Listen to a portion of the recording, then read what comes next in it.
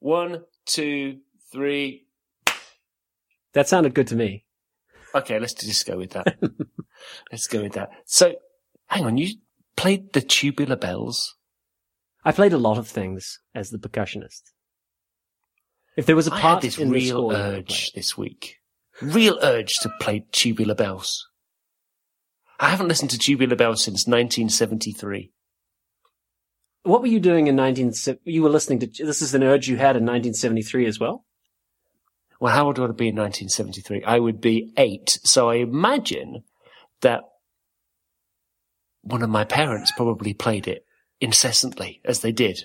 Oh, I see. Everybody played tubular bells all the time in the 1970s. I wasn't around, Andy. I don't know anything about that. No, I played them. I was very good. I was terrible. You had to play everything, and that meant you were just awful at everything. Glockenspiel, the bigger one. That was in tubular bells. The wooden one. I get the same urge, but for steel pans or steel drums or whatever that, the under the sea sound. What, like the Caribbean Exactly. steel drums? Exactly. Most weeks there'll come a point at which I need to hear some. It's just such an interesting sound. And I guess they're my tubular bells. Would you like to join me in a rendition of Purple Rain? Absolutely. What sort I'll of ping you the lyrics. Okay. I'll send you the lyrics. Well, actually, just go do a search. Do a search. We're gonna Purple Rain lyrics. We're gonna sing. I can get my guitar. Are we gonna sing this? No. We're just a cappella it is what we do. You don't need to bother looking up the lyrics. It's just Purple Rain. That's all it is. Purple Rain, Purple Rain. I remember. Purple Rain, Purple Rain. That one. Well, that was perfect. Well, can't Only wanna see you bathing in the purple rain. Purple Rain, Purple. That's the one. Purple I know Rain. it. Yeah, that'd be. Well, we're gonna wait. Was that it? We were doing it then. Wow. I remember. Do we need to do it anymore? Just like in the orchestra. I think we We nailed do it it. too much. Studio quality. We shouldn't do it too much. Because we'll get into trouble. I had it confused with November Rain. I don't think I've heard that one. Is it November Rain? Maybe we'd be safer with November Rain because we're not Guns safe N' with Roses. Purple Rain. No. Oh no, I don't listen to Guns N' Roses. You haven't heard my big news this week, have you? I It's get a to disaster. hear it. I get to hear it right now. Tell me the story. Well, back in I think it was 2009 on my first trip to Japan, and me and my friend John Alsop and Nicole Sullivan, CSS Goddess, and a few other visiting Westerners, we did what people go to Tokyo to do, which is we went to karaoke. And you went to karaoke in Japan? No. It's funny because whenever I've done karaoke, it's always been in a bar. You've got a beer and everybody stood around and you heckle and, you in America anyway, you bribe the DJ, karaoke J, whatever he is, to play your track and, call you up. Yep. Not like that in Japan. Oh, Not like it at all. Were you in a booth? It was a room, like a little room with there was 8 of us or something. And you just sit around with, they bring you beer and you sit around and you just sing to each other, which is the strangest thing. It's really odd. I've done that in America. But I've only ever done it in a bar. What was it like in Japan? Some people are really into it, aren't they? I remember, I think Gina Bolton, she only ever sings White Wedding. That's all she ever does. She can't sing anything else, just White Wedding. Really? That's a repertoire, is that one song? Jeremy Keith always sings Lineman for the County. And yours is Purple Rain? No, mine's not Purple Rain. Mine is usually Coat of Many Colours, Dolly Parton. Gotcha. Mm-hmm. That's a classic. But it is a classic. And Jolene, if they don't have Coat of Many Colours, which not every karaoke collection has, they always have Coat of Many Colours, but mostly they've got Jolene or Ring of Fire. They're kind of interchangeable. Sure. Anyway, so we're in Japan in this little room and we're singing Purple Rain. Drunk as skunks. Yep. And I had a little flip video camera with me. Do you remember, before mobile phones had video things in them? Still got it knocking about somewhere. And I took a little video, a minute or two of us drunken Westerners singing Purple Rain, and I stuck it up on Vimeo, and this was 2009. And I don't put many videos up on Vimeo. I'm not kind of like, Mr. Video.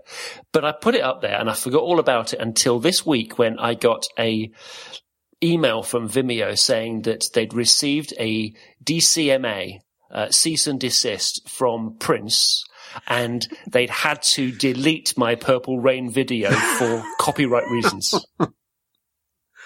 Oh, that sucks. It's lost to the world now. It's lost to me as well, because I can't find my offline copy anywhere. Oh, no. See, I haven't seen it. And now I feel like I need to see it for this story to make sense. Someone out there will have a copy. Hey, wait! The Internet Archive. Don't they archive everything? They'll have it. I don't know. I haven't looked. I haven't looked. One of our listeners, a task for the listener, maybe. No, because if you say that, then they'll go out and they'll find videos of me doing karaoke that are still out there. Extra credit. And some of those I'd rather forget.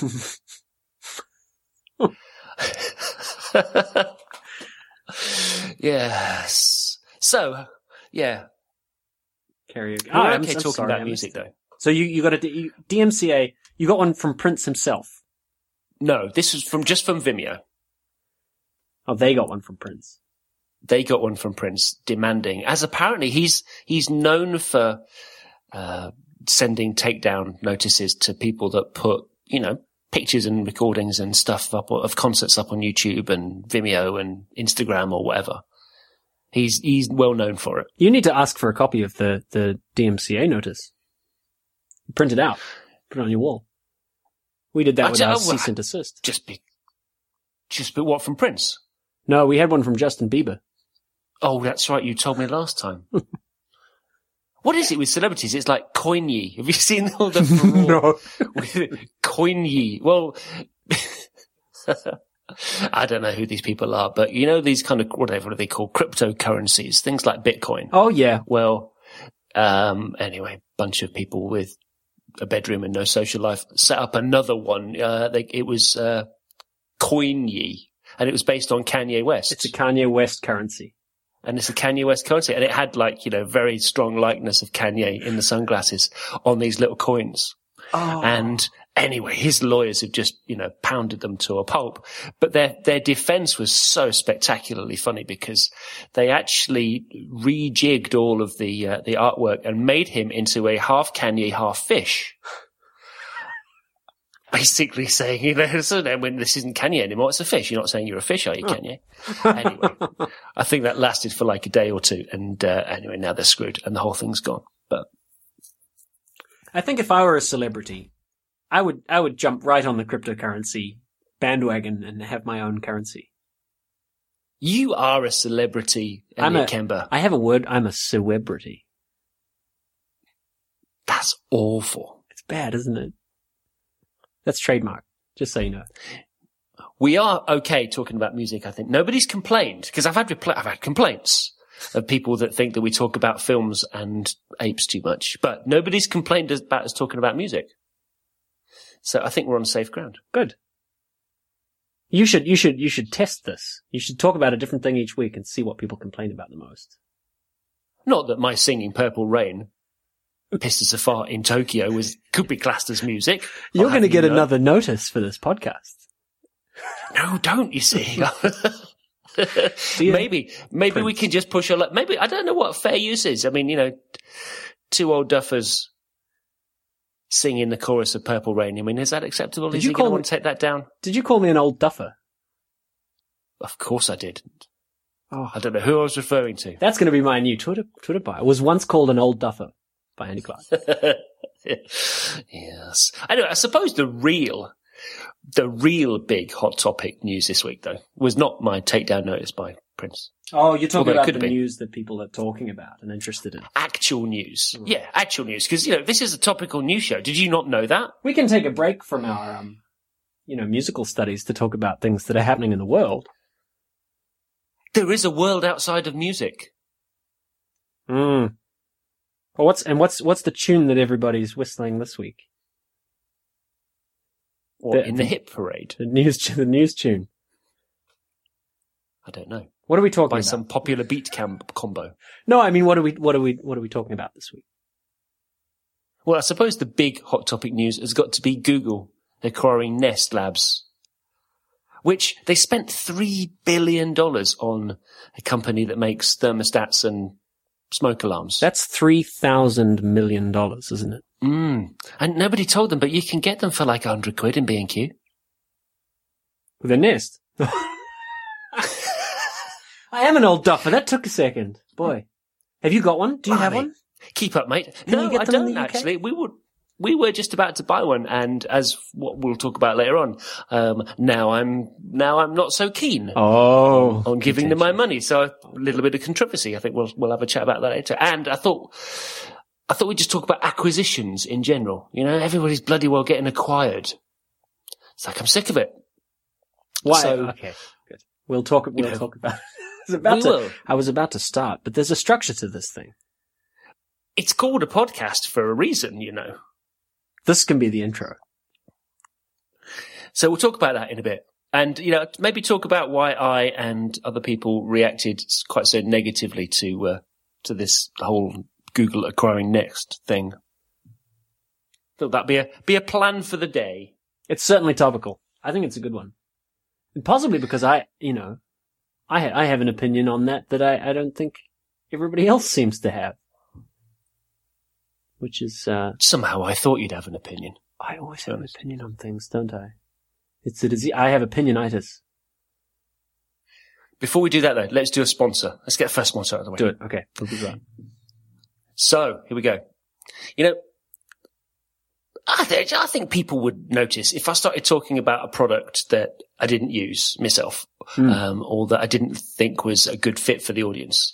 So that's why I've had a bit of a strict policy, really. I only want to talk about products that I really like. And I'm really pleased that this week we've got a new sponsor, which is a product that I use all the time, and that's MacRabbit's Espresso. Really glad they're sponsoring the show. Oh, awesome. Hey, that's fantastic. I didn't know about that. Espresso's the editor that I've used to write code every day for, about as long as I can remember. And I've used it so much, so often that, I don't know about you, but I just can't imagine using anything else now to write my HTML and CSS. Espresso's got all the tools that I need to write code and edit it, and it makes it really simple and efficient. And, you know, I bet you can imagine I write a lot of CSS. And Espresso's got MacRabbit's award-winning CSS edit tools built right in. It's got CodeSense, code folding, smart snippets, and drag and drop, and a navigator. It's all going to help you write better code in much less time. And I find myself using Espresso's project-wide find and replace quite a lot. I was using that today when I was just replacing some blocks of content. And, you know, and when I'm moving from design to production code as well, I use that all the time. Quick filtering, color highlighting, it just makes searching the contents of all the files really quick and easy too. Now, I know everybody's workflow is slightly different, and Espresso includes a flexible workspace that fits into yours. So when you're ready to see how your work's going to look in a browser, Espresso's got a fantastic web preview, and it's got X-ray, so you can see how the HTML and the CSS that you're writing affects parts of the pages that you're building. And it also visualizes margin and padding and, you know, helps you quickly find and edit the relevant style for any element. And then when you're finished, when you're ready, you can just sync and publish your work to a web server with Espresso's built-in tools.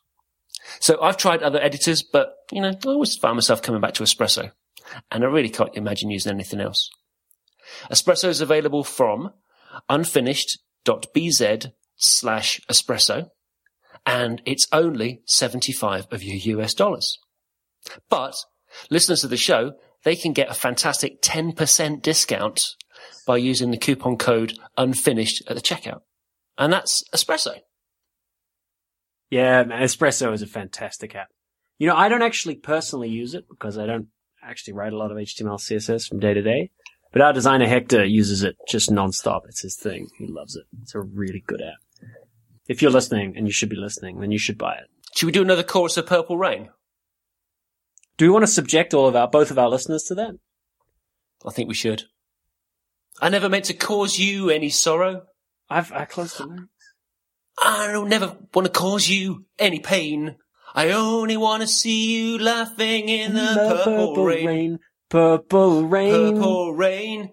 Purple rain. Oh, we've got a delay. Skype. There's a Skype. We can't sing. Oh, purple rain. Purple rain. Almost there. Purple rain. Purple rain. I only want to see you bathing in the purple rain.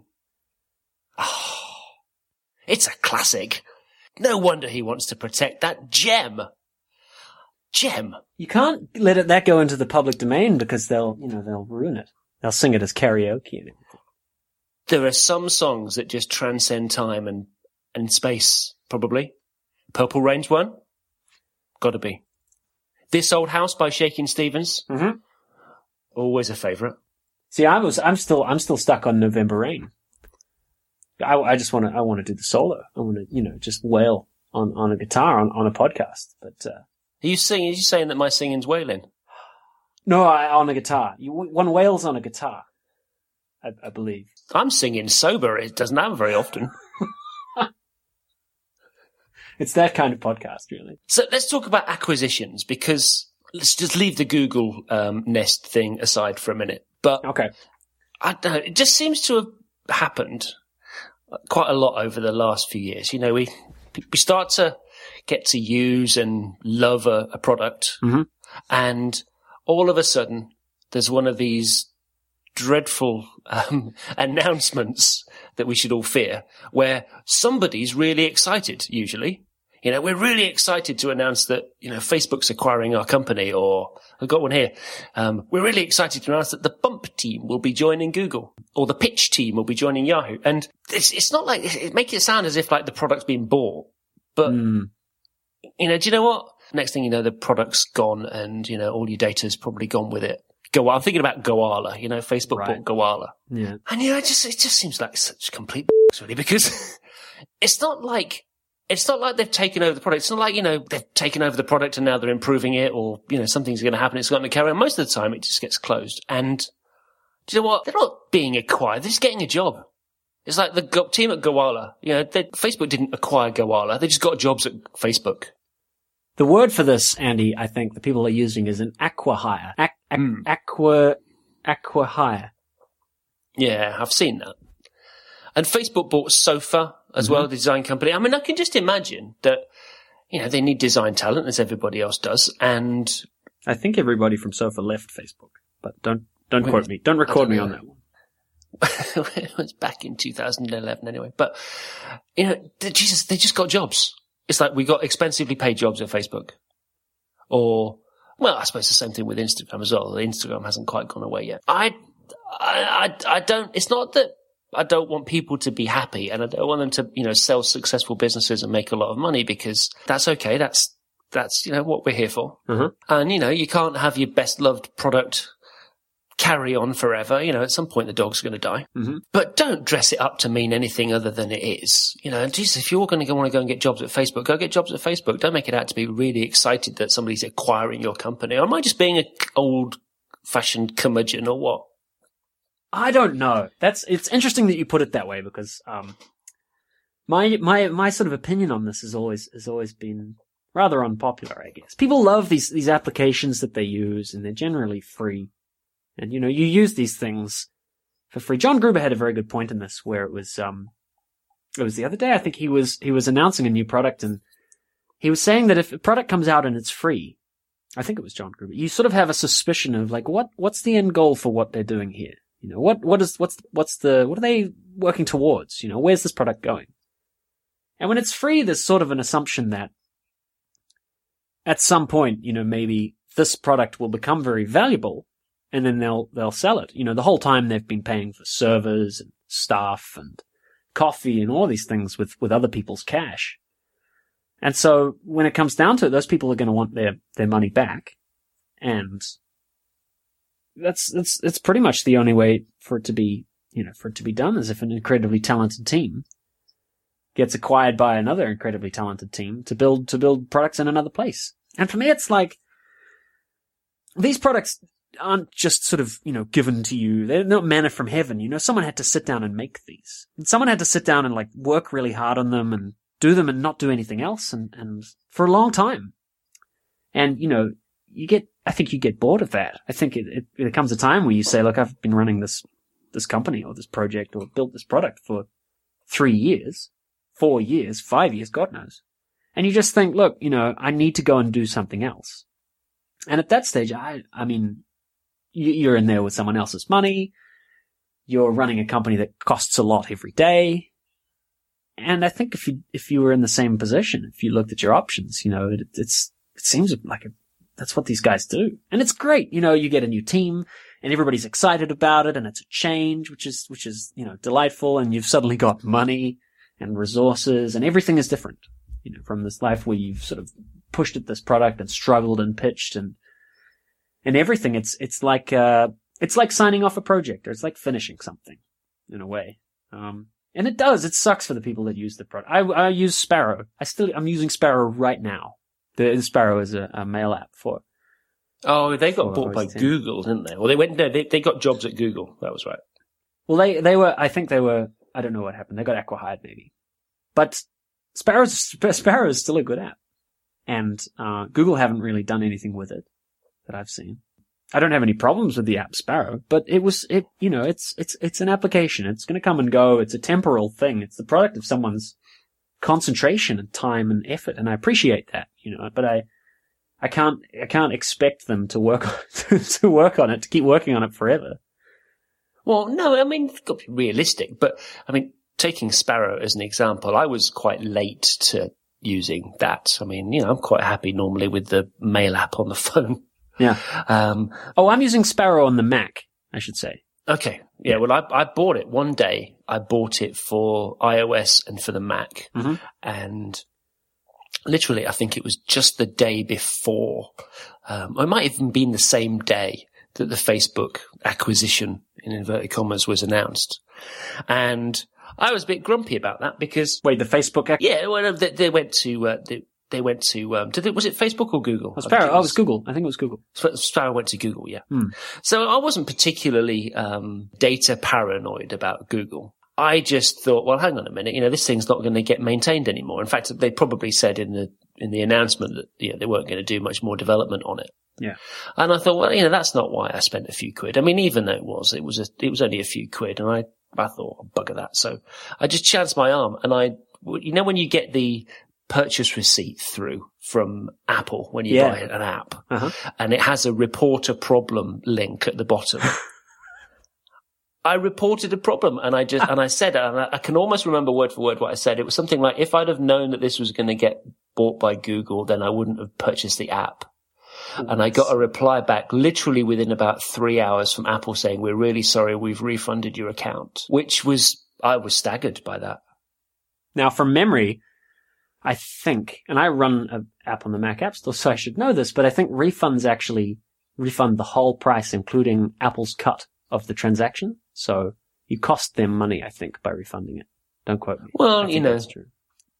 I felt Google money by disappointed, we've all used apps that, Flickr or whatever, that get bought and kind of languish. And, I don't necessarily mind that so much. I'm realistic that everything is not going to last forever. But it just irks me that things are, dressed up and say, if you want to go off and have a fabulous new opportunity with a big company, then fine. But, don't make it sound as if it's, you're doing the world a favor. I'd love to hear what you expect people to say, though, because everybody says they say we're excited, right? They say we're excited to announce that we're joining so. They can still be excited, right? They can still be excited, but to use your example, we've decided. I remember, my friend Brendan Dawes started a little product company it was called a Popper, and it was a lovely, beautiful little attachment for the iPhone, like a grip. With a big red button on the top for taking pictures with. Oh, I remember. And, that was cool. And he made some little stands as well for phones and whatever. And, I've got those knocking about somewhere. Mm-hmm. And Brendan just announced one day, listen, this business isn't going where we want it to go. It's, it's not making the money that we want it to make. It's too much like hard work or something, whatever he said. So we've decided that we're going to close the company. So that's what they could say. They could say, listen, Koala could say, do you know what? Not Facebook. Foursquare won the war in check-ins, which I think Josh did right a bit later on. So we've decided that, we're not going to put our efforts into this anymore. We've decided to go take jobs at Facebook. Wouldn't that be more honest? It depends, I guess, on how much Facebook paid to buy them. It's not like they're using the brand, is it? It's not like, they didn't buy the brand. They didn't buy the intellectual property. Well, probably they did buy it, but they're not using it. Sure they did. Well, maybe they're not using it. But are the employees of a company part of the company and part of what's been assimilated? The workflow. Well, this is it. The intellectual property in the process by which you make things. I don't know how it works because, if I worked for you and then all of a sudden you walked into the studio one day and said, listen, guys, we've been acquired by B&Q. That happened. It wasn't B&Q, but that happened to another company. Was it Homebase? No. A small company here in Bath was bought by a much larger company. And the guy walked in and told all the employees, we've been bought and this is your new boss. But of course, what happens if all the employees just decide, well, hang on, we don't want to work in Homebase. We're going to leave. What is the company left with? What have they bought? Well, you've bought a few things. I think, like one thing you can buy is, there are all sorts of things like this actually for the reasons you can buy a company. I was talking to a guy the other day about there's an EU research and development grant for getting a rebate on any time. I think it's NIC contributions that you make while doing research and development work. And it's all quite complicated. Suffice to say that if you're doing R&D work, there are grants available for you. It's the long and short of it. Now, this dude bought a company. He found a company and he bought it based on what they had been making. And this company had been building this piece of software and it hadn't worked. It didn't work. They for whatever reason, the VC money ran out and they dissolved the company and left. But they didn't quite dissolve it. So this guy bought the defunct company and it had all these, it had all of the accountancy for the past 2 years or whatever.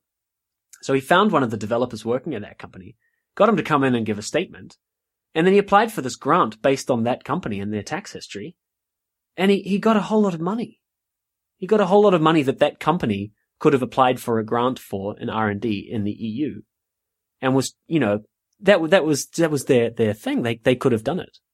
They were, what's the word? That grant was available for them to apply for, and they never did because they didn't know about it. So this guy bought the company after everybody had left. He bought the legal part of it, their company, made a claim based on all the money that they'd spent, with a testimony by the guy who was working there that it was research and development and it was all legit. And I think he got like £1 million or something. It was nuts. What did he do with it? Did he actually put it to good use or did it go on a Ferrari? The money? Yeah. Oh, I don't know. He was an accountant. It probably went to very good use. Oh, of course. It's probably squirreled away somewhere, I imagine. But so, I mean, the point of the story is that you buy a company, you buy a few things. There's all sorts of, accountancy, history. And in fact, one of the very good reasons why you do buy a company is for visa reasons. So, as a non-American, to go to the United States requires to work in the United States requires a visa. And there's several different kinds of visa ranging from your, intern visa all the way up there's the to internal transfer visa. That's right. The internal L1. company transfer visa. If you buy a company that's not in the US, you can then transfer everybody from that company to the owner or parent company in the US. And it works, I think, basically the same as an O1 visa, except you just get it and you just go and you can move. You have to have worked for that company for 2 years, but I mean, there it is. Well, that's probably was useful for Sofa. Yeah, you can import all these great developers and designers, and have a very easy way of doing it. Now, it's complex to buy a company like that, but if they're in the market for being sold and they want to just do it, you can have a $0 exit and just sell the company for nothing and do it for the privilege of being given a visa and, being flown to the US and put up and paid a lot of money to work at Facebook, I imagine, and start a new life in the tech capital of the world. Would you want to go to Silicon Valley? Absolutely. Absolutely. I mean, England is my second country already, right? So I come from New Zealand, as some of the listeners may or may not know. I come from New Zealand and I live in the UK. So for me, the UK is already foreign. So moving to the US would be living in another foreign country. But, you know, the weather is better. The tech industry is much better. The employment's, you know, kind of state of everything is just much, much better. There's more work. There's more jobs. There's more people. I mean, bear in mind, I live in a small town in the southwest of England. And Andy, I think you live in an even smaller. Yeah, don't talk to me about kind of remote locations. I saw a sheep today. It's the most company I've had in weeks. No, I live in a little village that's got 50 houses. So it's very small. One pub that you don't go in. No shops. I think I'd have gone abroad. Certainly I'd have maybe gone to America 20 years ago. I think I'm a little bit long in the tooth. In fact, because we love Australia, right? In fact, I'm really, really wishing that I was in Australia now. And the plan was going to be in Australia sort of, you know, just after Christmas and go spend 6 weeks there, but we didn't end up doing it now. You know, commitments got in the way. But we were looking, we saw on, have you seen Do Not Declare? No. The TV show, it's about Australian customs. It's hilarious. It's really, really funny. Oh yeah? Because it monitors, it's all about the border patrol, the immigration and customs and stuff. So you get people coming in. Obviously, in Australia, they're really, really, keen on keeping any nasties out of the country. Yep. So anything which is food, you know, not allowed in at all. Yep. So it's great. You fill in on your landing card, you know, you fill in, do you have any food? And these people tick no. And then they get through to the border and they open up their suitcases and, you know, it's just full of food. It's just amazing. It's just so funny. And you see these people usually from the Far East, and the lady at the border will say, do you have any food in your bag, sir? And the guy will go, no food in bag. And the next thing is, it's like they open it up and it's like 2 suitcases just full of food. And the guys are standing there, no food in bag. It's really funny. Anyway, what we were going to do, we're going to get letters about my Chinese accent now.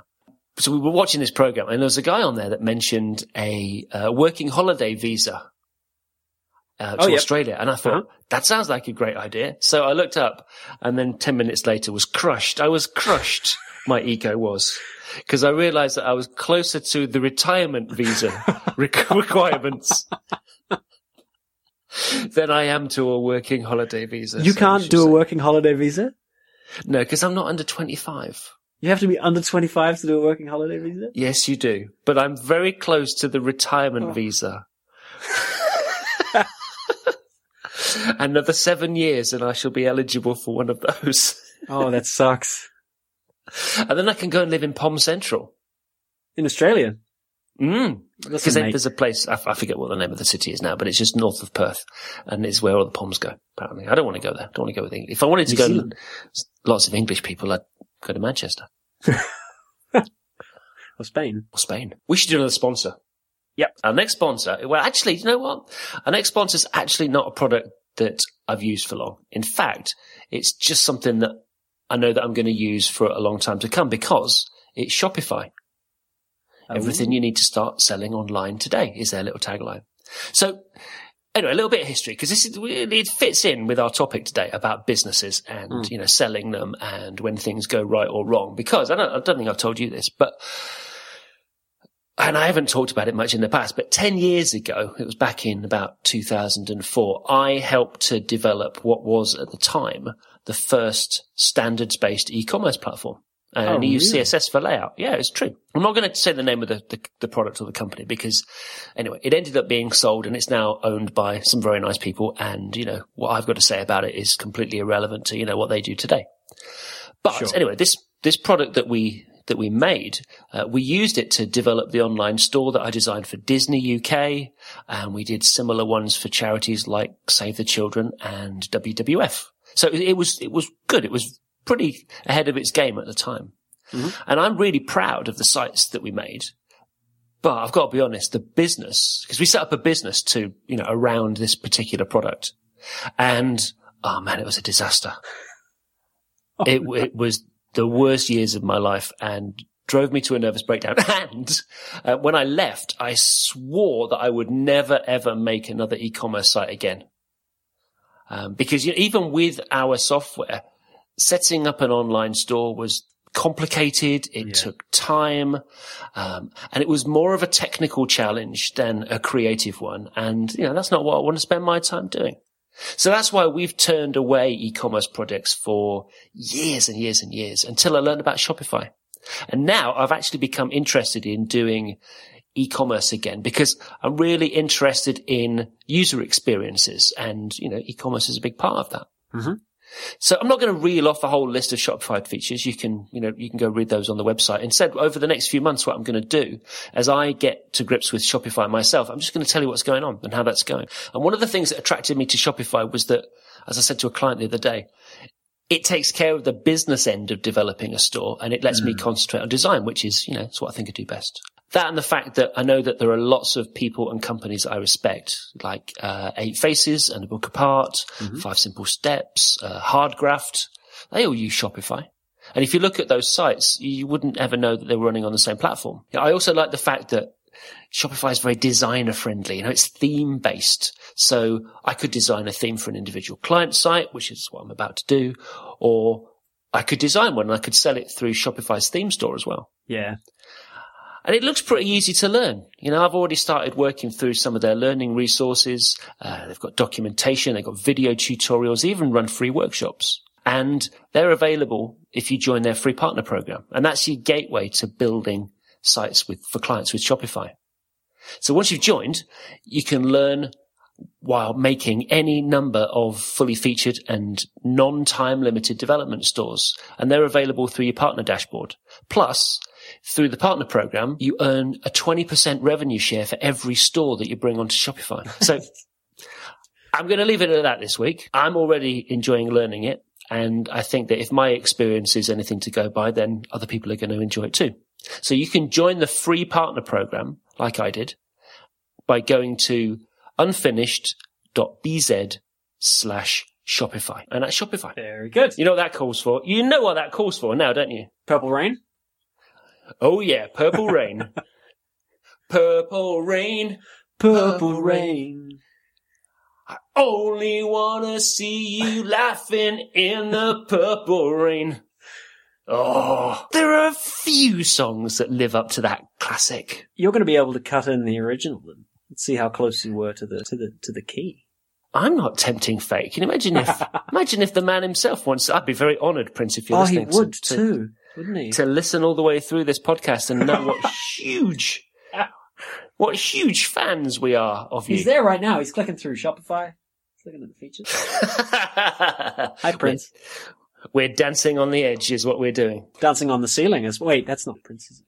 Oh, no, that wasn't Dancing on the Ceiling. Who the hell was that? That was Lionel Richie. Oh, don't get me started on Lionel Richie. He released a so-called country album in 2012, which was the low point of my year. And there were some low points. really was terrible. And it started off with Blake Shelton, and it was fairly country. Some of the early tracks were fairly country.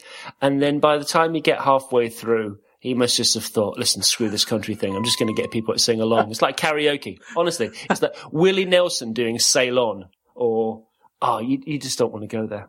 Shania Twain, man, it was a country car crash is what it was. Does that count as a comeback album? Is that what that is? I really don't know. Because that's a sort of a comeback album thing. It was the country equivalent of the General Lee's exhaust pipe is what it was. It was truly terrible. Because it's not good Lionel Richie and it's not good country. Do you know what? I didn't really mind a bit of Lionel Richie. Lionel Richie in the right place. When you're in the mood, would be okay. Oh, he's great. Oh man, I'm just looking up what else is on this album now. We have Dancing on the Ceiling here. What else do we have? I remember seeing the music video for that. Did you ever watch Pop-Up Video? Did you have that? No, I didn't. Oh, well, if our English listeners may not have heard of it. I say English, I mean British. If our British listeners haven't heard of it, it was an MTV thing where they would play a music video and they would pop up little notes about the music video as it was playing. This is back when people watched, television. And they would have all sorts of trivia. And you can find these on YouTube. There's the one for Never Gonna Give You Up, I think is the one that I've seen on YouTube. Oh, And no, it's- that's a good track. It will put little notes on the video as you're watching. So one of the backup dancers in that music video doesn't know any of the moves.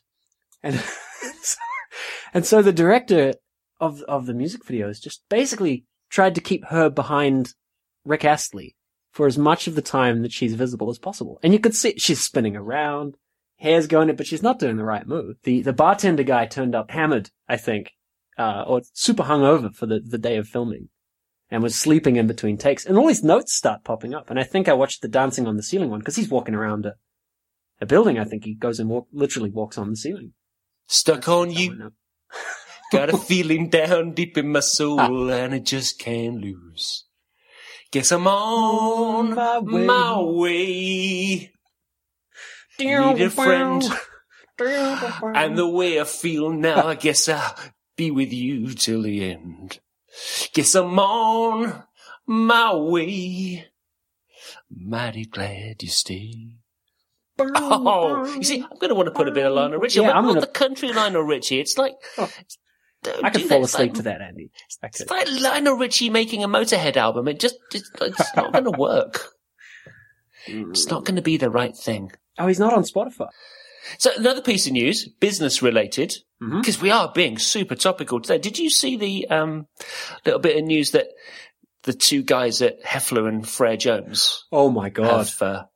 Have had a bit of a falling out. Wow. And one's suing the other for what looks like $20 million. Oh, I didn't see the numbers. Is that how much it is? God. That's how much he's asking for, yeah.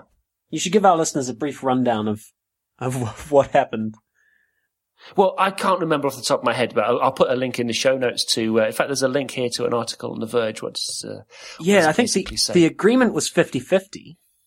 Well, this is the thing, right? So it says here... He gave the other half to his wife? Yeah, the lawsuit... I'll read this from The Verge. The lawsuit was filed by Frere Jones, who claims that Heffler essentially tricked him into believing he'd become an equal partner in H&FJ, previously known as Heffler Type Foundry. Frere Jones joined Heffler Type Foundry in 1999 and claimed that he was promised equal equity and his name above the door in exchange for transferring the rights to some of the typefaces that he designed, including Whitney, to the company. So Frere Jones basically brought, a carrier bag full of his own stuff, brought it into the company on the promise that he'd become an equal partner. Sure. At the time, Frere Jones claims their royalty value stood at $3 million and that he would never have transferred the rights if the agreement had not been that he would become a 50-50 partner. I like this bit actually, because obviously Frere Jones says, alleges Heffler scheduled a deal completion date of July 2013. On that date, Frere Jones said he followed up with Heffler, who allegedly responded, "Stop it, I'm working on it, stop harassing me." So obviously that didn't happen. So 3 months later, and it says here, Frere Jones is seeking $20 million in compensation. Oh, do you think he's just trying to hurry it up? Do you think he's just trying to make it happen because it never happened in July? This lawsuit is a way of twisting his arm. Well, they're not friends anymore, are they? Oh no, are they not? Are you? I don't know. I don't know. I don't know either of them. I've never met anyone. I'm not going to. That's quite an important point in this because I don't think conjecture. I think everybody talking about this is engaging in exactly that, right? No, does anybody have the word? The word in the studio is? I have no idea, but I can imagine that, even if, it's not going to be there's going to be a frosty silence, isn't there? There's going to be a frosty atmosphere happening when there's 20 million hanging in the air. Well, maybe, but they've been friends for nobody knows. I don't know. Anyway, did they have it? I'm not going to engage in idle speculation. I'm not going to engage in idle speculation because, I just don't think it's fair because two people who we know that much. Yeah. All I can remember is, when we were talking about this business earlier on and we had a falling out, our business partner, again, weren't exactly friends by the end of it. Just how kind of uncomfortable and difficult it is. I mean, let's not forget that, there are people that work at H&FJ as well. And it can't be easy for them either. So awkward. Yeah, very awkward. So that's in the news. I'll put a link in the show notes to that and everything else we talk about. Get it on paper, kids. Write it down and sign it. Yes, absolutely. Absolutely. But, having said that, and again, I'm not kind of idly speculating or, there's I want to know where you go with this. A disclaimer attached. But, I remember anecdotally somebody telling me, perhaps, maybe somebody that I've seen once at a bus stop. Yeah. That's about as close to home as I'm going to get, right? You can have all the contracts that you want. You can have share agreements, you can have royalty agreements, you can have dividends or profit shares or anything you like written down. But if the person decides that they're going to actually, take the money out of the business so that there isn't any profit, then, you get a bag of pork scratchings is what you end up with. What? So there's always ways around these things. Can't you take them to court and have your day in court and at least have a say and say this was written down and we agree not to do that? Well, Surely. not for the kind of money that was involved with the guy at the bus stop. No. Right. I just don't think that it wasn't worth the mental energy. Right. And the games that people play. But I think it might be a slightly different situation if there's $20 million involved. You just got it, man. Yeah. Doing business, right? Never do business with friends and family, so they say. So this Google acquisition of Next Labs. I keep wanting to say Next. You did. You said Nick. It's Nest. So they make thermostats and smoke alarms. Yeah, they make beautifully designed little bits of consumer hardware. So the Nest thermostat, which is a intelligent learning thermostat that adjusts your heating for you and knows when you're in and, learns your patterns of behavior. Interesting thing for Google to own. Well, Tony Fadell, who was one of the co-founders of Nest, he was basically the father of the iPod. He was with Apple right the way from, pre-iPod through iPod to, I think, the first generation of iPhone. Yeah. Staggeringly good design team. They make this thermostat, which was, you can buy them in the Apple store. That was the thing that really got them known. And then last year they brought out these smoke and carbon monoxide sensors. And what a pain in the arse smoke detectors are. Oh, sure. You've got to keep the batteries in them and they always go and, you hit them with a broomstick and when, cause they go off when you're frying sausages and terrible. So they've just turned their hardware and software design talents to making these detectors. And, they look better than the crappy plastic things that you buy and being it's something you're going to have in your house. I saw one, when I was in California recently, on a wall. And I had no idea how to interact with it, but it looked good.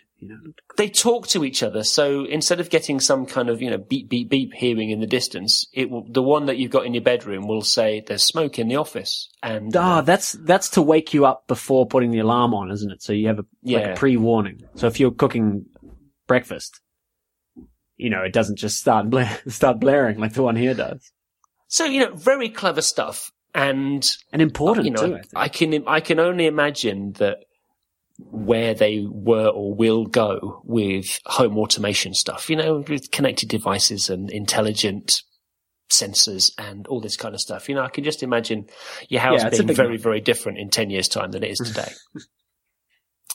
And out of the blue, really, they were bought by Google for $3.2 billion.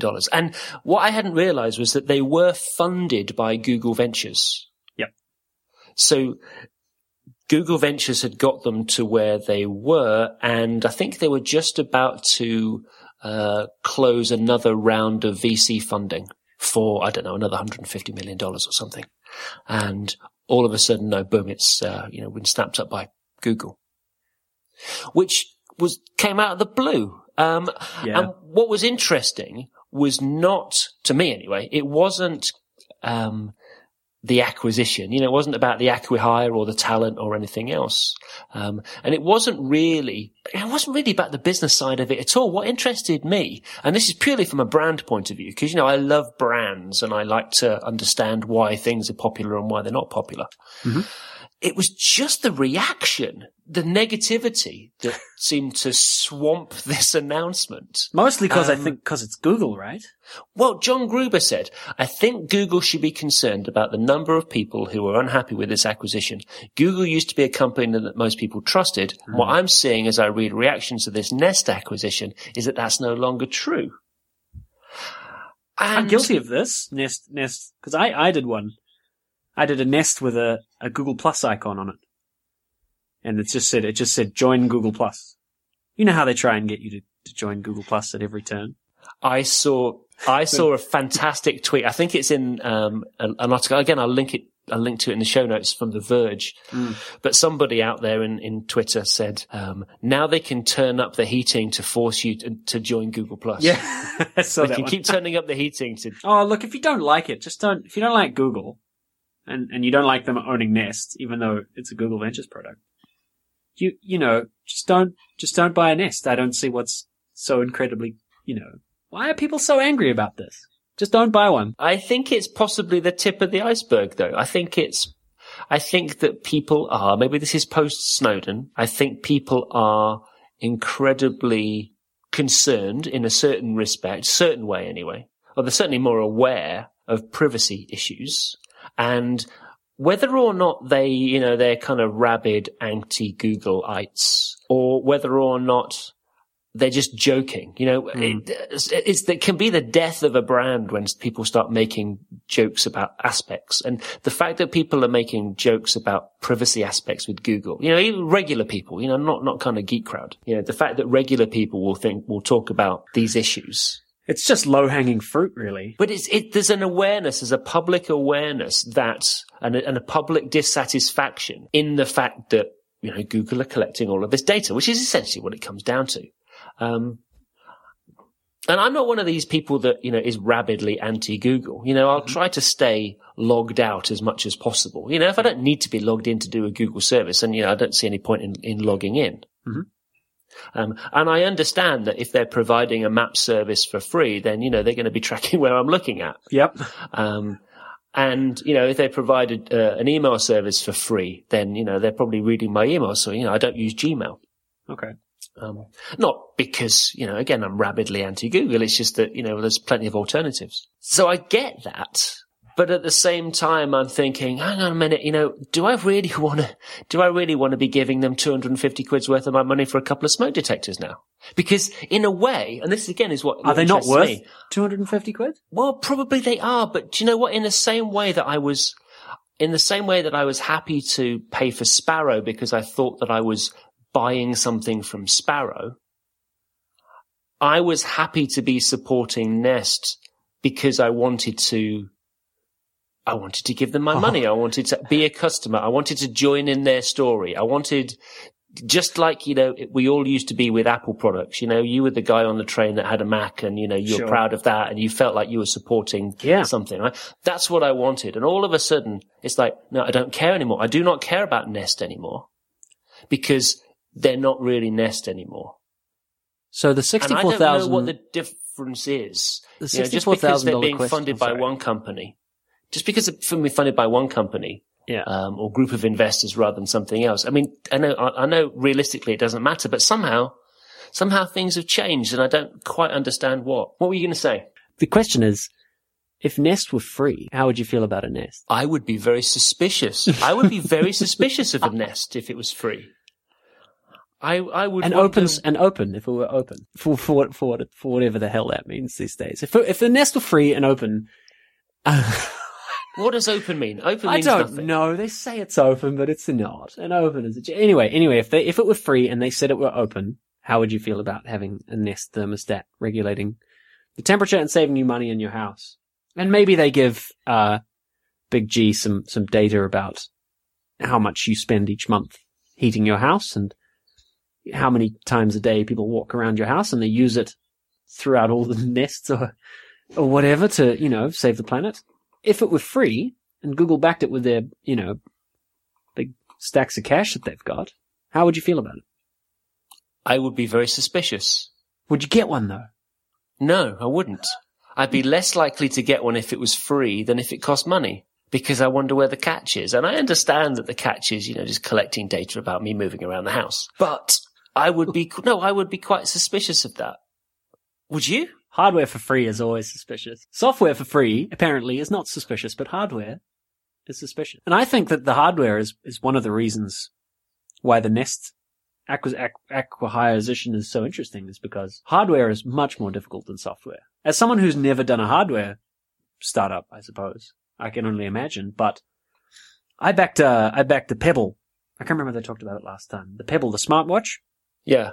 Cool little watch. Good thing, first generation of its sort of kind of thing. So it's a little bit limited, but it's cool. It's cool, and I wanted to back it. It took 9 months between paying for it and having it turn up, and then I had to pay customs on it and having it turn up, right? So it took a long time. And all of it was because it's just this hardware that they were making. It's just so incredibly difficult. You've got to test it a bunch of times. You've got to test every component. You've got to make sure that components are what you expect. Because what apparently happens to these poor guys making these hardware products is your supplier in mainland China will send you the samples and will send you the right thing, and you put it all together and it works great, and then you go and ramp up your order to 1,000 units. And not all, but some, I've heard of it happening, some will just start slipping lower quality components into whatever it is you're making. And that's bad, but it's also very dangerous. WakeMate had this problem. WakeMate was a wristband that would wake you up at the right time in your REM sleep rhythm to ensure that you felt good when you woke up. It measured your... The Jawbone Up was supposed to do the same thing. Yeah, there've been a few... These guys did it really early, I think, and it was... They did it themselves, but... I shouldn't laugh. This Chinese supplier, I think the story was, shipped them power adapters, the wall warts, that were faulty and caught on fire. So you imagine someone asleep in their house, plugged into a bracelet that's tracking their sleep patterns, which is plugged into the wall, which catches on fire. You imagine, and they didn't even know that these units had gone out because they can't check every pallet. So I just can't imagine the difficulty in doing a physical product startup. I think, I'm not clever enough to, fully appreciate the strategy probably behind the Nest acquisition. But if you think about the hardware that Google has come out with so far, I mean, there was the Q media server thing that they unveiled a couple of years ago that actually it never made it into production, or never got released. They've had the Chromebook, which actually did look like a decent piece of kit, Chromebook laptop. I saw one in Japan and it had an amazing screen, but basically it's a powered web browser. So that certainly doesn't appeal to me. And everything that I have done so far has been very niche, Nexus phones, etc. Nexus tablets, I suppose, might be the Nexus 7 might be the most mainstream thing. I've seen quite a lot of those, people sitting with those on trains. I just played with them. But they have to, if you just think about $3.2 billion in thermostats and smoke detectors, you have to sell quite a lot in B&Q, don't you, to get your money back on a deal like that. But I think it's an investment in a brand that is going to develop in the future. So I don't think we're going to see Google home automation products because actually there's a bit of a dodgy connotation there. I think Google may be acutely aware of this criticism and want Nest to be the brand that we invite into our homes. I think they should have just kept funding it. No, Google Ventures should have put more money into it and they should have just left it alone and just had a whole lot of share in it kind of quietly. I don't know where these things are. I'll tell you what was interesting, actually. Marco Arment wrote a little piece. Again, I'll put a link in the show notes. About the Nest's privacy policy, and his finishing sentence here was: Google won't break into your home; you'll invite them in, basically via Nest. And that I think is an interesting thing. Which one of these two brands would you want in your home, even if you knew that they were doing more or less the same thing? Yeah. Well, yeah, it'd be Nest, wouldn't it? Because I think probably because they're smaller.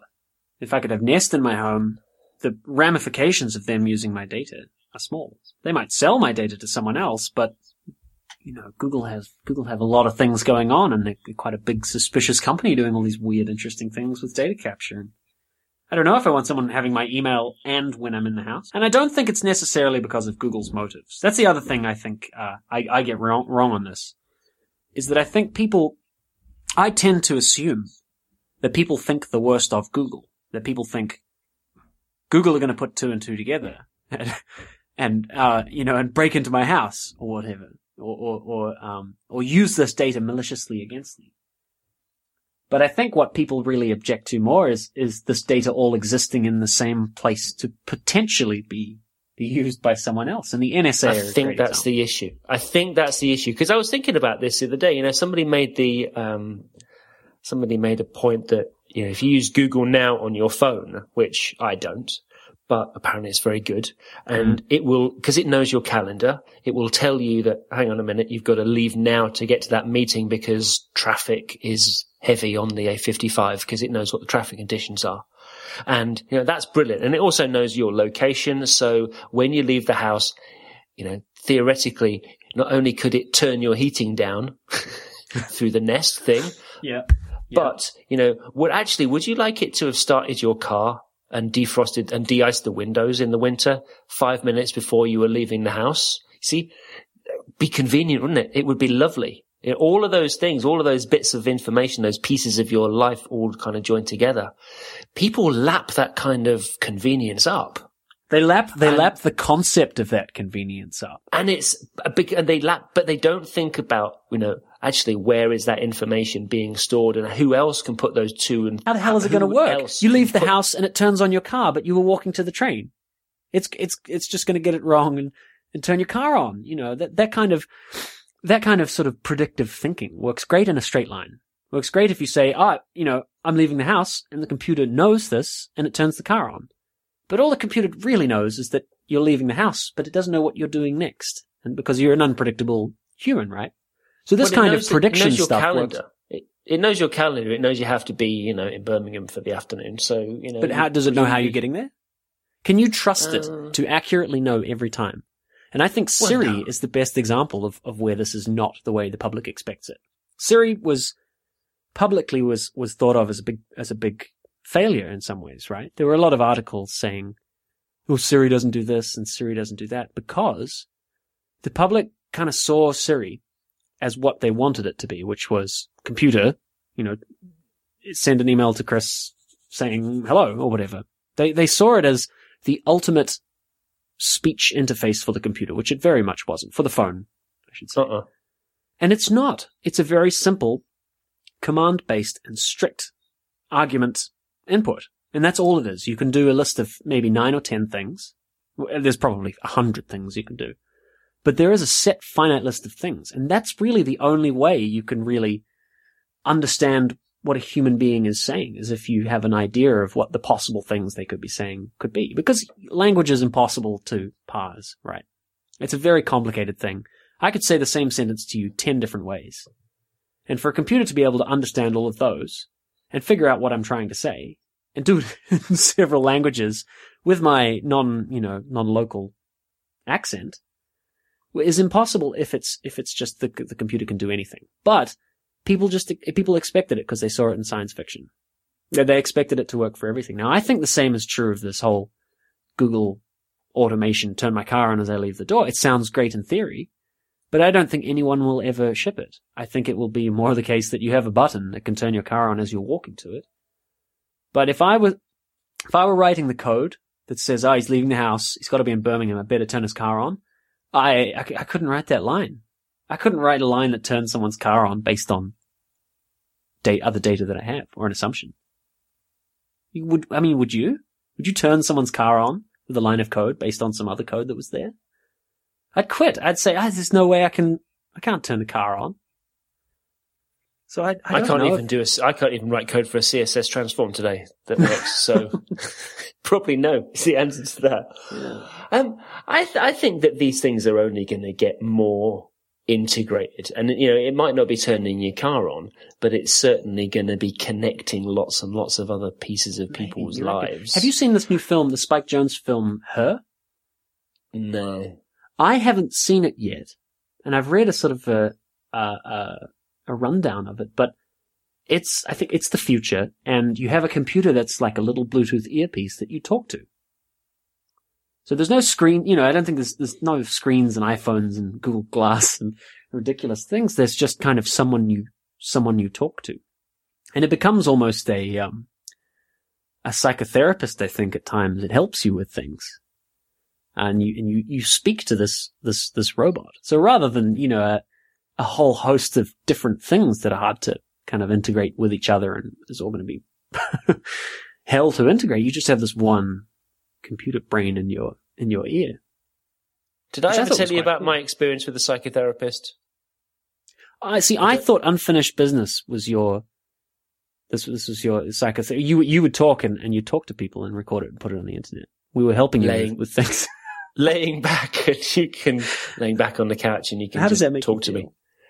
The funny thing was, I a couple of years ago, I had a very, I was at a low ebb. I'm not going to say more than that. I was at a very, very low ebb, and Sue suggested, maybe you should go and talk to somebody about this stuff. So we found this very, very nice lady, a therapist over in Cheshire, and I went to her place a couple of times. And one of the things that had basically driven me to a really low edge was a client project.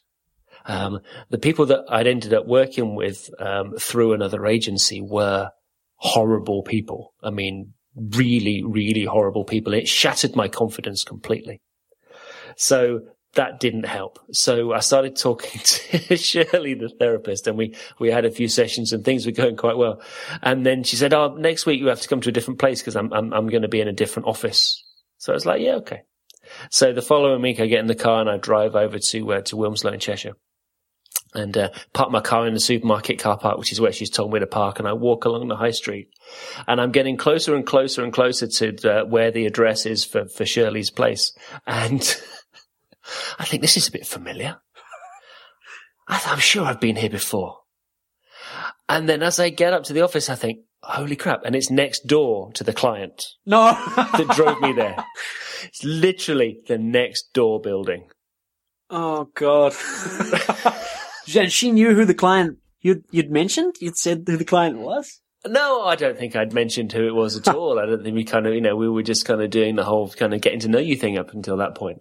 But yeah, that was a bit funny. So every week that I went, I had to like walk past and, you do that thing, you're looking in the window, waving. But by the end of the therapy, I could walk past without wanting to throw a brick through their window, which is a major improvement. That's a positive outcome. That's a result. It was a positive outcome. So, you know what? I think we should wrap it up. Oh, it's an hour 17. We've done well. We've been succinct, even with our digressions into the field of music. Our singing. So I'm hoping. Did you ever do that any we're not singing? going to get a takedown notice. Did I do any singing? No, in fact, I was in the car the other day on my own, as I do, singing along, Not and I quite just what thought, I meant. You're not bad. You're not bad. So I came home and said to Sue, do you think I should go for singing lessons? And she said, do you know what? I've been thinking about getting you bloody singing lessons as a Christmas present for years and didn't think you'd want to go. Yeah, do it. So, yeah, I know I'd love to have some proper singing lessons because, I can bang out a tune, but. Do you know why Do you know why I recommend that people do it? It's not so much for the music. The music is I've done a lot of singing. I've sung in choirs and bands and all sorts of stuff. But the reason I like it when people kind of get singing is the breathing aspect of it. It's like a big, long breathing exercise. And that's the thing I can't do. You can't do breathing exercises? Here. No, I can't do the breathing thing. I don't sing from down here. I sing from up here, Oh, they tell you all sorts of vague things about that you never understand where you're singing from. They're never quite clear on what part of your anatomy you should be singing from. But just the mere fact of doing it, apparently, when you, now let me get this right, when you consciously change the pattern of your breathing, it has a huge effect on the delta and theta rhythms in your brain. Someone's Googling this now. And it makes you feel better. It makes you feel good. And it makes you relax. And singing is like the perfect way to do that. And then if you sing with a whole bunch of people, you all sing together in a choir or whatever. You all have that same feeling together. And I think it's something that we've lost. Now, I don't go to church every week and get my sing on or do anything like that. And I feel like it's something I've lost out of my everyday life. It's just, except for in the shower or whatever, it's just the ability to belt out a tune once in a while. I think, having heard me sing today, our listeners are going to know exactly which part of my anatomy I sing from. You sing from down here. No, I sing from the heart. That's where I sing from. Oh, I see. Oh, you went somewhere else with that, right? Listen, we've got to go. People can follow you, Elliot, on Twitter. You are Elliot Kember, 2 L's, 2 T's. That's right. Or me at Malarkey. To ask questions or suggest topics, you can message the show on Twitter at unfinishedbz, or you can email me, hehas@unfinished.bz. And thanks again to our sponsors this week. They were Espresso and Shopify. You can support our show by supporting them. Cheers, mate. Thanks very much, Andy. We need to finish off with just one more rendition, really, don't we? We need to go out. Let's go out with a song. Wait, let me get the lyrics. Okay, I'm good. Okay, ready? Where are we? Do we take it from We'll the just top? start from Purple Rain. Just start from Purple Rain. Okay. Purple rain. No, there's another bit. No, this is rubbish. No, here we go. No, I never meant to cause you any sorrow. That's the bit we do. You got it? Yeah, but I don't know. I never meant to cause you any sorrow. I never meant to cause you any pain. I only want to see you laughing. I don't know the tune. I only want to see you laughing in the purple rain.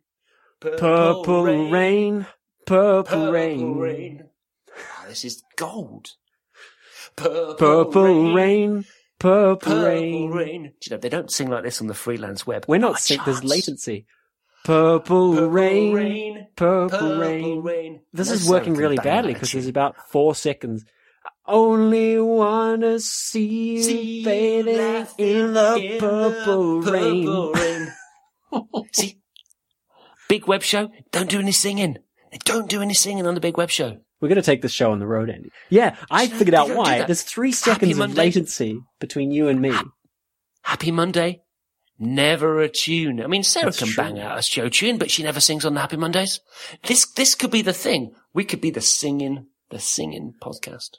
I think when you cut this together, because I won't be doing it, you might find out exactly why people don't sing together over Skype. Because my voice, my dulcet tones, are not leaving my mouth and entering your ear at the same time. This is not... You're a couple of seconds behind. And so what happens is I start, and then and you'll start about the same time. And then you'll hear me start 2 seconds out, and then you'll slow right down to kind of, you know, get in time with me. And I'll hear you slowing down. And what actually, what happens is you both end up singing it at very, very slowly. At 33 RPM. Only one. Right, that's it. Let's kill this now. Let's stop before we do any more singing.